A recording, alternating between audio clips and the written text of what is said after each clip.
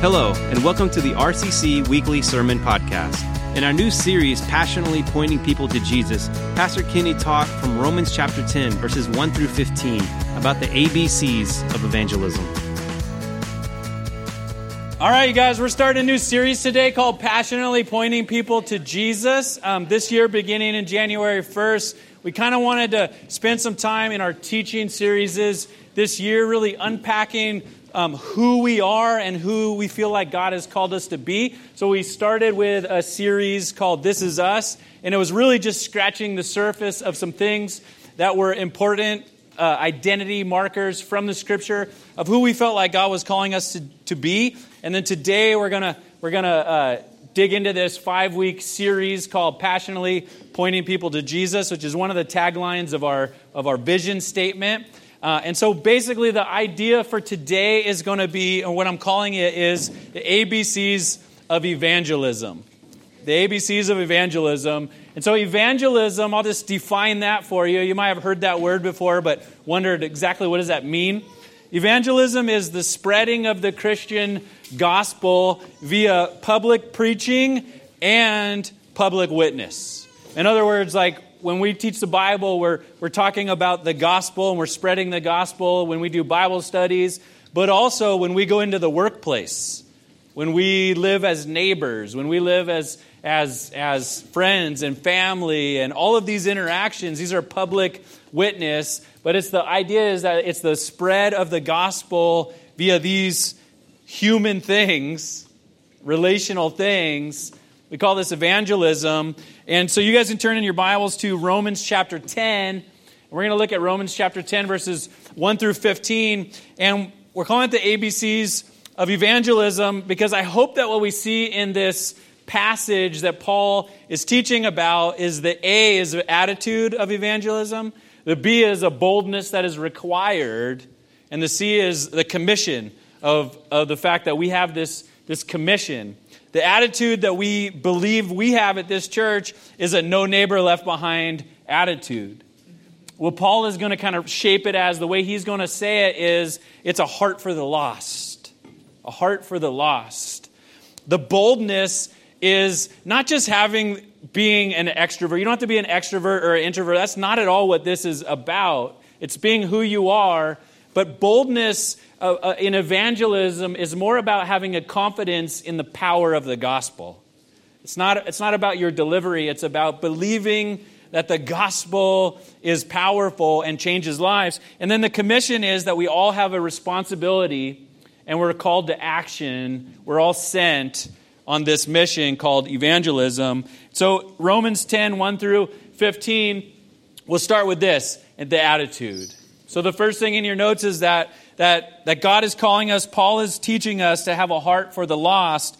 And he says that in Romans 10, 1 through 3. He says, brothers and sisters, my heart's desire and prayer to God concerning them is for their salvation. I can testify about them that they have a zeal for God, but not according to knowledge, since they are ignorant of the righteousness of God and attempted to establish their own righteousness.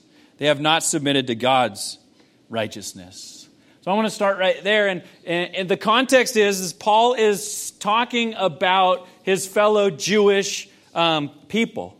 He's saying, when he says them, he says, my heart is for them and their salvation. And then he describes a little bit about them. And that doesn't mean that does not apply to us. But in order to apply it, what we need to think about is who is our them?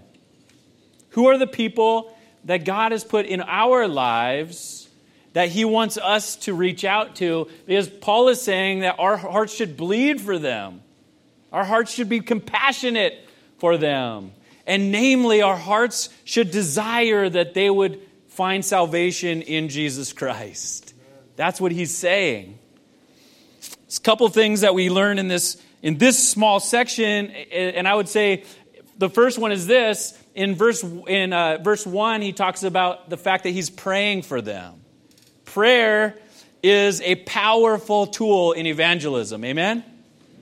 If you want to have a heart for people and yet you never pray for people's salvation, there's a disconnect there. It might not be that you don't have a heart for them, but Paul is saying, well, then this is how you would apply that, man. Pray diligently for people for salvation. Prayer is a huge deal. And then he says in verse 2, he says, these people, these Jewish people, the thing about them is that they have a zeal for God. They do have a zeal for God, but their zeal is misguided, isn't it? And so the zeal for God is, what he's basically saying is they're very spiritual people. They're very religious people, and yet something is missing. And that's why his heart is compelled for this. And there's a misconception even in our own day. And the misconception is that as long as a person is sincere and kind, it doesn't really matter what they believe. Because that's what's going on with these people, is they have a zeal, they're sincere, they're trying to do their best, but it does matter what they believe. Paul's heart is burnt towards them believing the truth, discovering the truth that he's discovered in Jesus. And so there's a gospel reality check in this where that saying that zeal alone can't save you. Being sincere or authentic alone can't save you. Your good works can't save you. Salvation comes through faith in Jesus Christ. And that's the grace that he's given us. It's a free gift. And what's required of us is that we believe, that we have faith. Paul desires that these people would gain the faith that he's gained by discovering who Jesus is and what Jesus has done and what Jesus has promised, and that they would put their faith in this Jesus and receive the gift of grace that he's received, and that they would find salvation. So these people have zeal.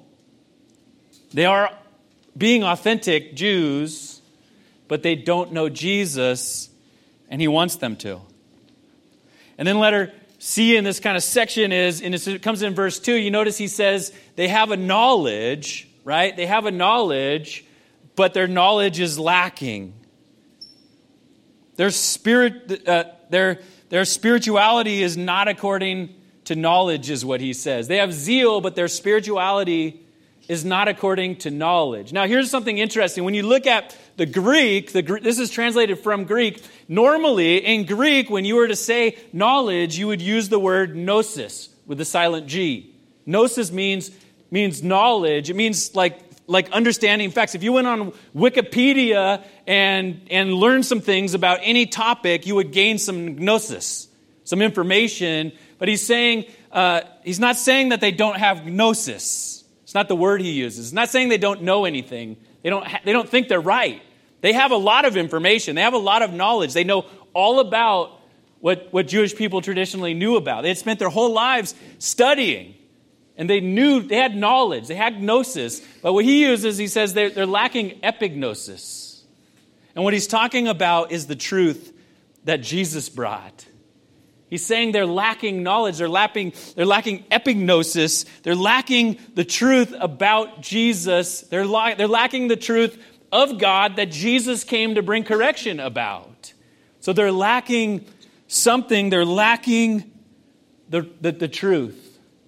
And this is why we need to pray, by the way.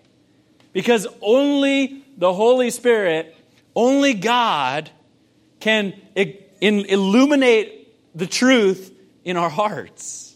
When people read the Bible, it's just another source of gnosis to them until it becomes epignosis when the Holy Spirit helps them see this is true. This is the truth. So Paul is saying, I have this burning heart for my people. They think they're right. They think they're so sincere.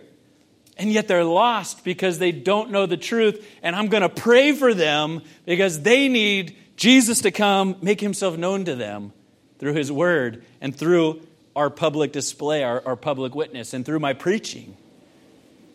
So he has this heart for them. And then the last thing in this section is he says, there's two different kinds of righteousness, aren't there? He says they don't have the righteousness that comes from faith. They trust in their own righteousness. And so there's two types of righteousness in the Scriptures. It says they're ignorant of the righteousness of God, and they attempt to establish their own righteousness. Human righteousness, as sincere as it tries to be, is always stained. It's always imperfect. No matter how much we try to be kind, it will always be imperfect. Now, if we compare it to each other, you might think, man, I'm super kind compared to those people. But if you were to compare yourself to God's righteousness, which often is called holiness, you would fall so short of this. Last Easter, we did a test where we gave a bunch of our young athletes a sticky note, and we had them go over to the wall and jump as high as they could. I don't know if you guys remember that if you were here, and put their sticky note on the wall, and whoever got the highest got a reward. We said, wow, somebody got the highest. But what if we said, no, you're no longer competing against each other. The way to get the reward is you have to jump up and put this sticky note on the moon. Who's going to win that? That's the difference between human righteousness. No matter how much we attempt to do it, we might go higher than the next person, but we're going to fall so short of God's righteousness. And that's what he's saying is they're not trusting in where they're at in compared to God's righteousness. They're trusting in where they're at in compared to their neighbors, their own righteousness, their own set of rules.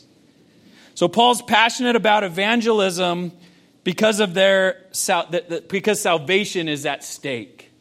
He realizes that they think they're doing really good because they're comparing themselves to everyone else, and yet Jesus came and there's a new standard, and Jesus came and he made the way to salvation, and they haven't figured it out yet, and he wants them to.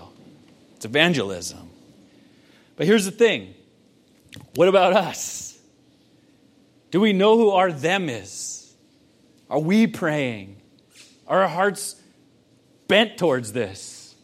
Are we concerned about this? Are we passionate about this? Let me ask you this question.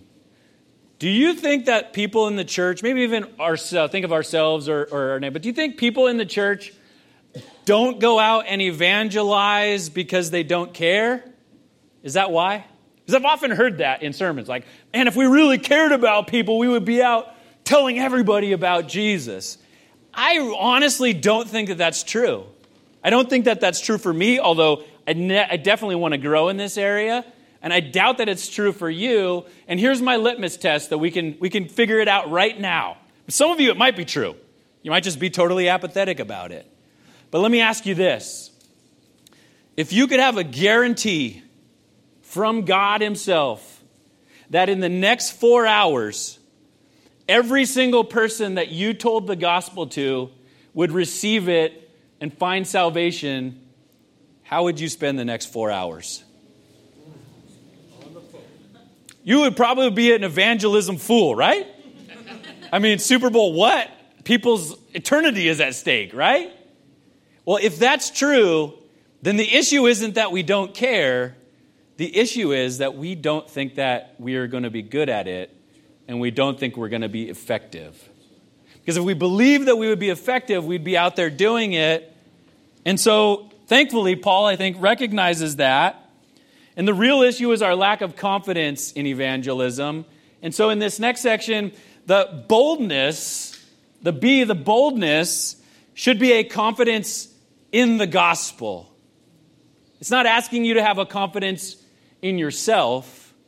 It's not asking you to have a confidence in your ability to articulate the right answers and have all the answers to everybody's questions. It's not asking you to be more outgoing, more easy about talking to people about this really challenging topic for some people.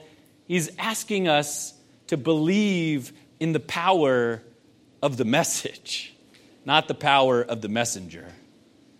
So in Romans 10, 4 through 13, he says, "For Christ is the end of the law for righteousness to everyone who believes, Since Moses writes about the righteousness that is from the law, the one who does these things will live by them. But the righteousness that comes from faith speaks like this. Do not say in your heart, who will go up to heaven, that is to bring Christ down, or who will go down into the abyss, that is to bring Christ up from the dead. On the contrary, what does it say? The message is near you. It's in your mouth. It's in your heart. This is the message of faith that we proclaim. If you confess with your mouth that Jesus is Lord and believe in your heart that God raised him from the dead, then you will be saved. One believes with the heart, resulting in righteousness, and one confesses with the mouth, resulting in salvation. For the scripture says, everyone who believes on him will not be put to shame, since there is no distinction between Jew and Greek, because the same Lord of all richly blesses all who call on him. For everyone who calls on the name of the Lord will be saved. Now, I know that that's a mouthful. There's a lot in there. There's a lot of nuanced and very Jewish things in there. But here's what I want you guys to see, that there's three things that Paul is teaching us in this section about how to have confidence in the gospel message. He breaks it down into really three things. And the first one is this, that we believe that Jesus is enough for everyone who believes. That the gospel works. That Jesus does save. That Jesus can heal our greatest sickness, which is sin. That Jesus can reconcile us to God. The worst of sinners can be reconciled to God and have no shame before God because of Jesus' work on the cross.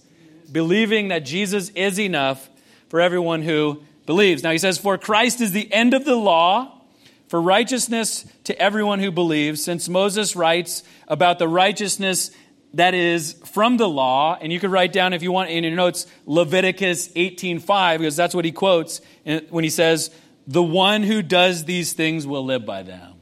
He's quoting from the Old Testament. And here's the fact. The fact is that he believes, and I believe, and the gospel is that everyone needs Jesus. Everyone needs Jesus. Now, I realize that in our society that can be offensive. That people think, wait, you think you're right and I'm wrong. That sounds offensive to say, and it sounds exclusive to say that everyone needs Jesus. That there's one way to God, and it's through Jesus. Well, I would always argue like this. If you had a terminal disease, a type of cancer that had no cure, think about how desperate you would be. And then if a doctor found one cure, and he was willing to give you that cure, and it had been tested with 1,000 people, and all 1,000 of them got healed. I mean, this was proven. And he said, and I want to give it to you for free. How many of you guys would be like, you bigot? Right? How many of you guys would be like, you intolerant fool? One way? Only one way? I have rights, right? None of us would be like that. And yet Jesus is like, you have an issue and you're dead spiritually to God. And I'm offering you the one way. It's been proven and it's free. That's why it's good news, you guys. As Christians, we should understand that dynamic. We should believe that to say that everyone needs Jesus is not judgmental. To say I'm better than everyone else who needs Jesus, that's judgmental. I'm no better than anyone else. None of us are any better. We're all in this leveling ground where we all need Jesus, and yet Jesus provides the cure. It's free. It's good news. And Jesus has completed every requirement of the law because we could not. That's what he's saying. In this passage in Leviticus, he's saying he's the end of righteousness. The word end of righteousness here, it's not that he abolished it. The end is the completion. He completed the law. He's fulfilled the law. He's done what we can't do. We can't fulfill the law and attain to God's righteousness. So he did that on our behalf. And now he gives us that righteousness as a free gift. That's what we needed. That's what he provided, but that's what we must receive. That's the gospel. And this Leviticus verse is very near and dear to Paul. As a matter of fact, he uses it also in Galatians 3:12. He uses this same analogy 2 different times in 2 different letters. Because Paul once believed that his own righteousness was enough. He used to be a Pharisee. He used to be one of these that he's talking about, who had a zeal for God, and yet was misdirected. He didn't know the truth. He realizes now.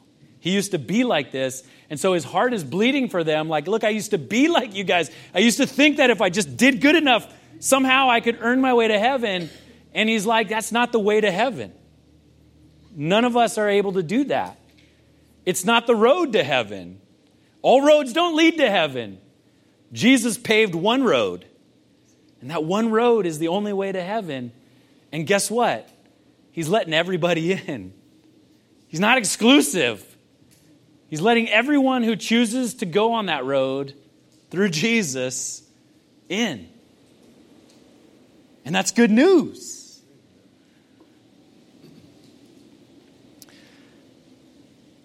He also says, how is this good news? How is this good news to say that there's only one way and that everyone needs Jesus? He says, because Jesus is accessible to all. That's what he says. He says, but the righteousness that comes from faith speaks like this. Do not say in your heart, who will go up to heaven, that is to bring Christ down, or who will go down into the abyss, that is to bring Christ up from the dead. On the contrary, what does it say? The message is near you, in your mouth and in your heart.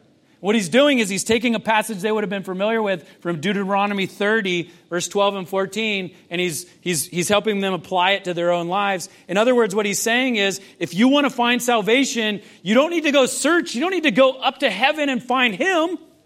Why? Because he already came down and found us. And we don't need to go down into the abyss and somehow bring him up, because he was already raised from the dead.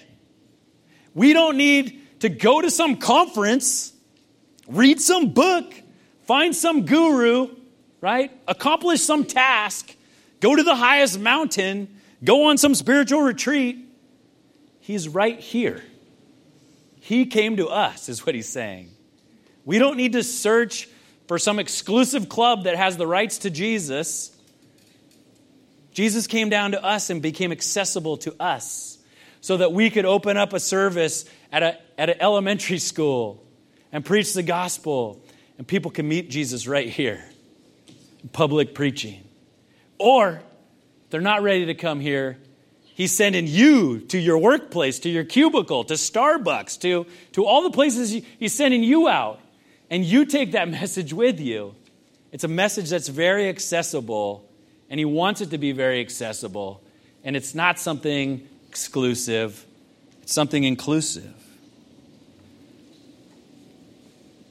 And then we see this. The gospel is powerful enough to change hearts and lives. The gospel is powerful enough to change hearts and lives. This is our confidence. Now here's an issue. So imagine he was telling all of us to become door-to-door salesmen. Imagine that was the task. It's not. Imagine it was. We're all going to be door-to-door salesmen. Here's the thing. Otto would be good at that. Otto would be good at that. Some of you guys would be terrible at that, and you know it. But he's not asking us to be door-to-door salesmen. But if you were a door-to-door salesman, there could be some nuance to that. Some of you guys would not be really good at selling something you don't believe in. Some of you guys would. You could sell anything. But some of you guys, if you really believed in the essential oils that you were selling, you could be a good salesperson because you really believed in your product, right? You guys get what I'm going at? What we're saying is, this is for everybody who's a Christian to be an evangelist, not because you're a great salesperson, but because you have a product that everyone needs, and it should sell itself, really.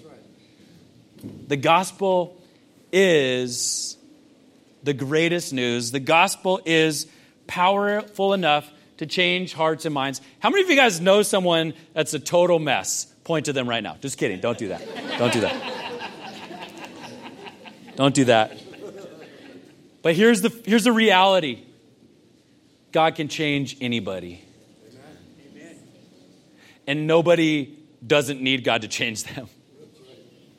You might be better at putting lipstick on your sin, but we all need this Jesus. Everyone needs this Jesus. And this Jesus can impact any heart, can impact any life, can take anybody, and make them new, and redirect them, transform their life. And Paul is a product of that. The guy who's saying this many times in the New Testament says, look, I used to be so far off. I was so prideful. I was a religious, right, Jewish, conservative, thought I had zeal for God. I was killing Christians because I thought they were wrong. That was Paul. And God changed my life. And he could change anyone's life. That's the gospel. He says, this is the message of faith that we proclaim, that if you confess with your mouth that Jesus is Lord and believe in your heart that God raised him from the dead, you will be saved. One believes with the heart, resulting in righteousness, and one confesses with the mouth, resulting in salvation. For the scripture says, everyone who believes on him will not be put to shame, since there is no distinction between Jew and Greek, because the same Lord of all richly blesses all who call on him. For everyone who calls on the name of the Lord will be saved. If you have your paper Bible, I want you to do this. I want you to search like an Easter egg hunt, like you're hunting for treasure, and circle all the wills in there. Circle all the wills in there. I'll give you a hint. There's 3.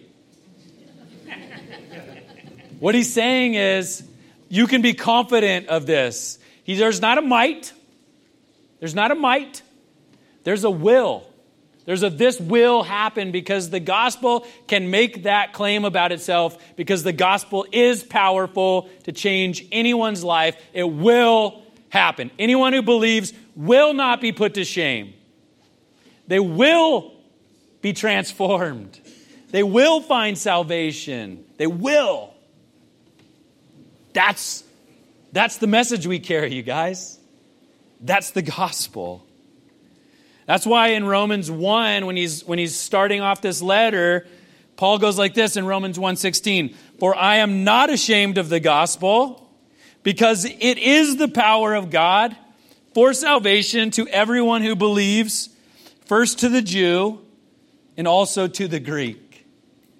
We have the most potent, powerful, better even than essential oils, although I'm not knocking essential oils, even though if you come up to me and you got a complaint, I'm just going to tell you to rub some dirt on it.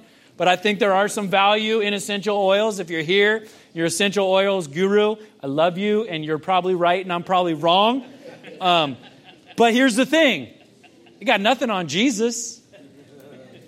Jesus is the greatest product in the world.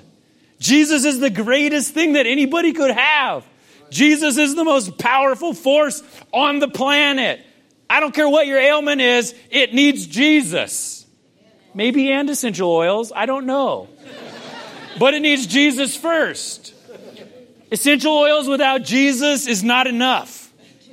Jesus without essential oils is enough. But you could try those too. That's what I'm saying. So we need to become people who believe in the power of the gospel. Amen? That's the B. That's our boldness. When you say, I'm going to pray for boldness, not in your ability, in the gospel's ability, in your faith in the gospel's ability. Now, you might tell people about the gospel and they might reject it. They're rejecting him. Some people will reject it, but they need it. And you offered it to them. And if they reject it, our hearts should still bleed. We shouldn't be like, oh, well, that's fine. That's on you. No, that's where Paul is at. He's like, I've told my people the gospel, And they still don't believe because they're trusting in their own righteousness. So my heart is bleeding for them. I'm praying for them. I'm going to keep telling them because this matters. That's a heart of evangelism. That's an attitude of evangelism. And the boldness comes from the gospel, not the gospel spreader. But number 3 in your notes is this. There is a commission for us. It's a sense of mission and urgency. There's a commission for us. He says in Romans 10, 14 and 15, he says, how then can they call on him that they have not believed? Because earlier he said, anybody who calls on him will be saved. So what do they need to do? They need to call on him. They don't need to search for him on the highest mountain. They don't need to go to heaven and find him. They don't need to go down and bring him up. He's right there available to us. We're preaching it right now. The Holy Spirit's here right now. It's right there in front of you. If you've never been saved, it's right in your lap right now. But you must receive it. And you do that by calling on him. And he says, but how can they call on him who they haven't believed in? And how can they believe without hearing about him? And how can they hear without a preacher? And how can they preach unless they are sent? As it is written in Isaiah 52:7, how beautiful are the feet of those who bring good news. So the gospel is powerful. And here's the crazy thing. And God entrusted us to be its messenger. God made us the preachers. Not just me preaching from the pulpit, but us in our private witness, in our neighborhoods, in our cubicles. We're the message spreaders. We're the ones proclaiming this message, this perfect message. God gives it to imperfect people to spread it.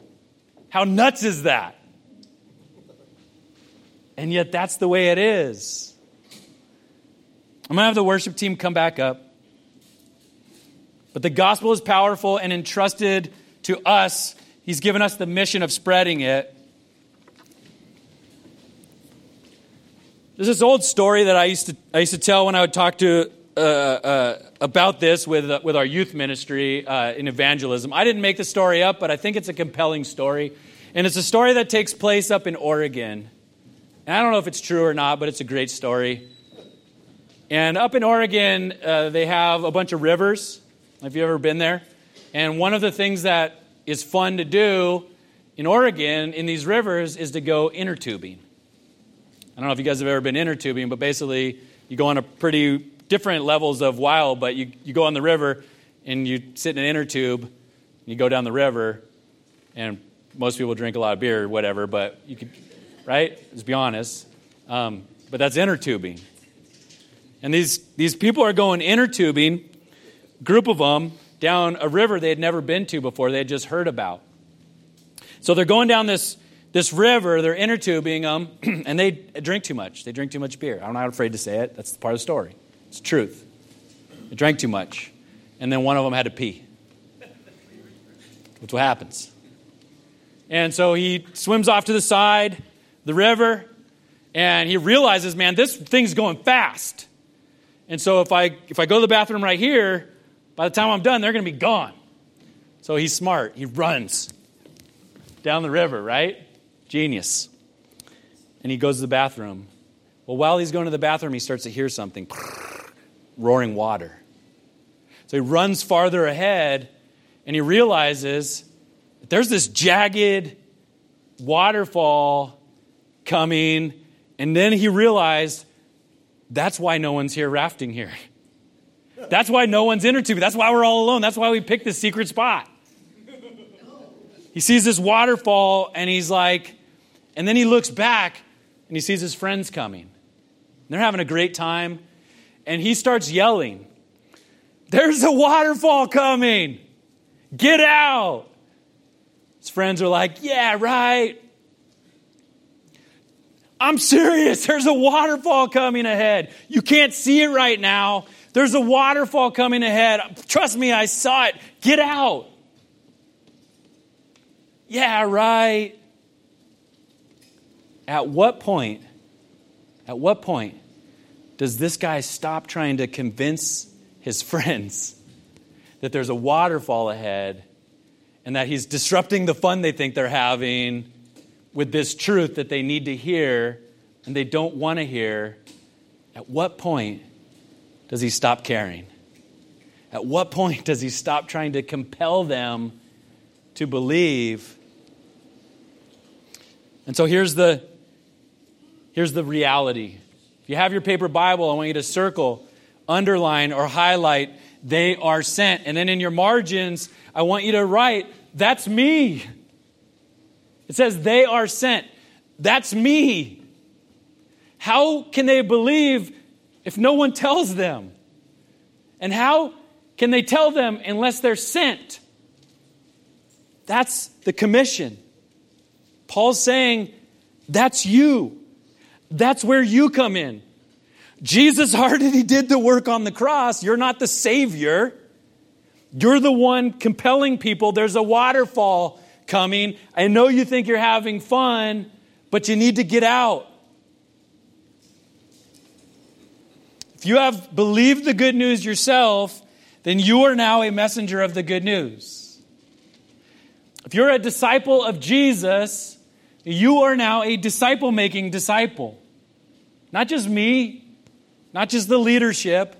All believers, all disciples are disciple-making disciples. So as we prep for worship, maybe you came today and you need to receive the gospel. Maybe you came today and you need to receive the gospel.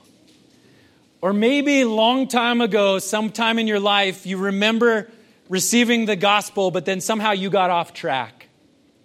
And this morning, you're realizing, I need to recommit my heart to Jesus. I want to encourage you to pray. Ask God, call out to God, and find salvation. It says if you call out to God, He'll wipe away your shame. He will save you. He will receive you. If you want to do that with somebody, we're going to have some people up here praying during worship. Just go up and say, I need Jesus. They'll know what to do. And they'll pray with you. Maybe someone or many people, as you sit there this morning, are on your heart. And you're like, man, they need Jesus so bad. Maybe it's someone super close to you. Maybe it's somebody not as close to you, but just for some reason God's put a weight on your heart for this person. Do what Paul did. Pray. Pray. Start there. Pray that God would give you an attitude for them, for their salvation. Pray that God would give you a boldness to believe that I don't need to be a great gospel salesman. The gospel sells itself, but I need to be the one who presents it to them.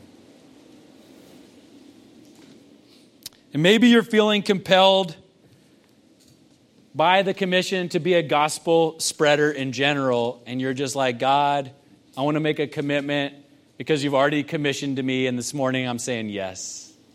I want to be the one you send to tell people about Jesus. Thank you for listening to Remembrance Community Church Podcast. You can find all our weekly sermons online at remembrancecommunity.org/sermons. Thank you for listening.